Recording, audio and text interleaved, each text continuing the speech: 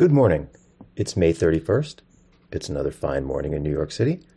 The sparrows are chirping. The neighbor's smoking a cigarette again. And this is your Indignity Morning Podcast. I'm your host, Tom Skoka, taking a look at the day and the news. Gothamist reports on a city council hearing yesterday, looking into the fact that people who are being jailed on Rikers Island to ensure that they show up for court are not being brought to court on time by the people who are running the jail. One Rikers detainee told investigators that he was taken to a courthouse 6 times for hearings on his case, but was never brought to the actual courtroom to see a judge. Other detainees complained to their defense attorneys that they missed their court dates because correction officers failed to bring them and then falsely accused them of refusing to get on a bus to go. The fact that the jail doesn't perform the basic function of the jail isn't really a surprise. Everything about Rikers is a violation of every legal and functional purpose or obligation that it's supposed to have. It's a place where people are constantly subjected to cruel and unusual punishment in violation of the 8th Amendment, as they're held indefinitely in violation of the 6th Amendment's right to a speedy trial. Rikers is so comprehensively, inexcusably bad at what it's supposed to be doing that it becomes its own justification. As Gothamist notes, the inability to bring people to court and process their cases also complicates the city's legally mandated plan to close Rikers, since there are too many people locked up, approximately 6,000, to relocate them to 4 new jails under construction elsewhere in the city. Basically, it makes no sense to think of Rikers as any sort of facility within a law-based criminal justice system.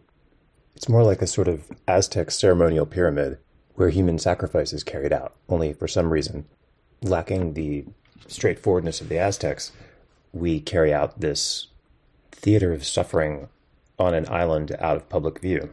The city doesn't want to see the cruelty, but every level of our political system is fully committed to making sure that nothing ever interrupts it. Over in the New York Times, page 1 has big companies keep prices up to save profits, as the notion that inflation is being driven by corporations jacking up their prices and profits far above the increase in costs that they personally experience continues to migrate from being a fringe theory pushed by leftist critics of capitalism and by the companies themselves bragging on their earnings calls about how much money they've successfully squeezed out of the public, to being an accepted fact about how the economy is working. That strategy, the Times reports, has cushioned corporate profits, and it could keep inflation robust, contributing to the very pressures used to justify surging prices. As a result, some economists warn, policymakers at the Federal Reserve may feel compelled to keep raising interest rates, or at least not lower them, increasing the likelihood and severity of an economic downturn. In other manufactured disasters, AI poses risk of extinction, tech leaders warn. That's right there in the middle of the front page. The rare front page story that has the same structure as a 7th grade English paper nervously trying to pad out a single line of research. It begins, a group of industry leaders warned on Tuesday that the artificial intelligence technology they were building might one day pose an existential threat to humanity and should be considered a societal risk on par with pandemics and nuclear wars. Second paragraph. Mitigating the risk of extinction from AI should be a global priority alongside other societal scale risks such as pandemics and nuclear war, reads a one-sentence statement released by the Center for AI Safety, a nonprofit organization. This is like the purest press release journalism possible, with the paper of record just saying the thing that it was told to say in the barest possible paraphrase. The press release says societal scale risks. The Times says a societal risk. The press release says such as pandemics and nuclear war. The Times says on a par with pandemics and nuclear wars.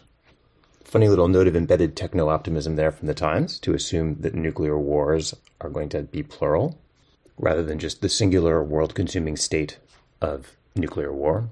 But the difference between AI and nuclear war is that nuclear warheads are real, and somebody could just hit a button and make it happen, whereas AI is fake, and this show of responsibility or concern is extra fake.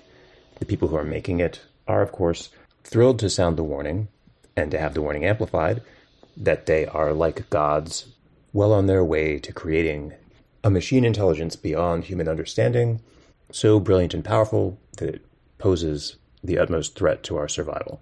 They just want to cut straight to Oppenheimer saying, "I have become death." Quick smash cut in the movie, I guess, before doing the actual Manhattan Project. In fact, the AI project is a menace to civilization, but not because it's summoning an all-destroying cyber god, just because, with the aid of hype like this Times front page story about how powerful it is, a mediocre, error-prone technology is going to infiltrate and poison all the machinery that actually keeps our world running. It's not going to be Skynet. It's going to be a massively distributed, asynchronous, uncheckable black box version of the Y2K bug. That's the news. Thank you for listening. Please subscribe to Indignity and support us to keep us going. And we will talk again tomorrow.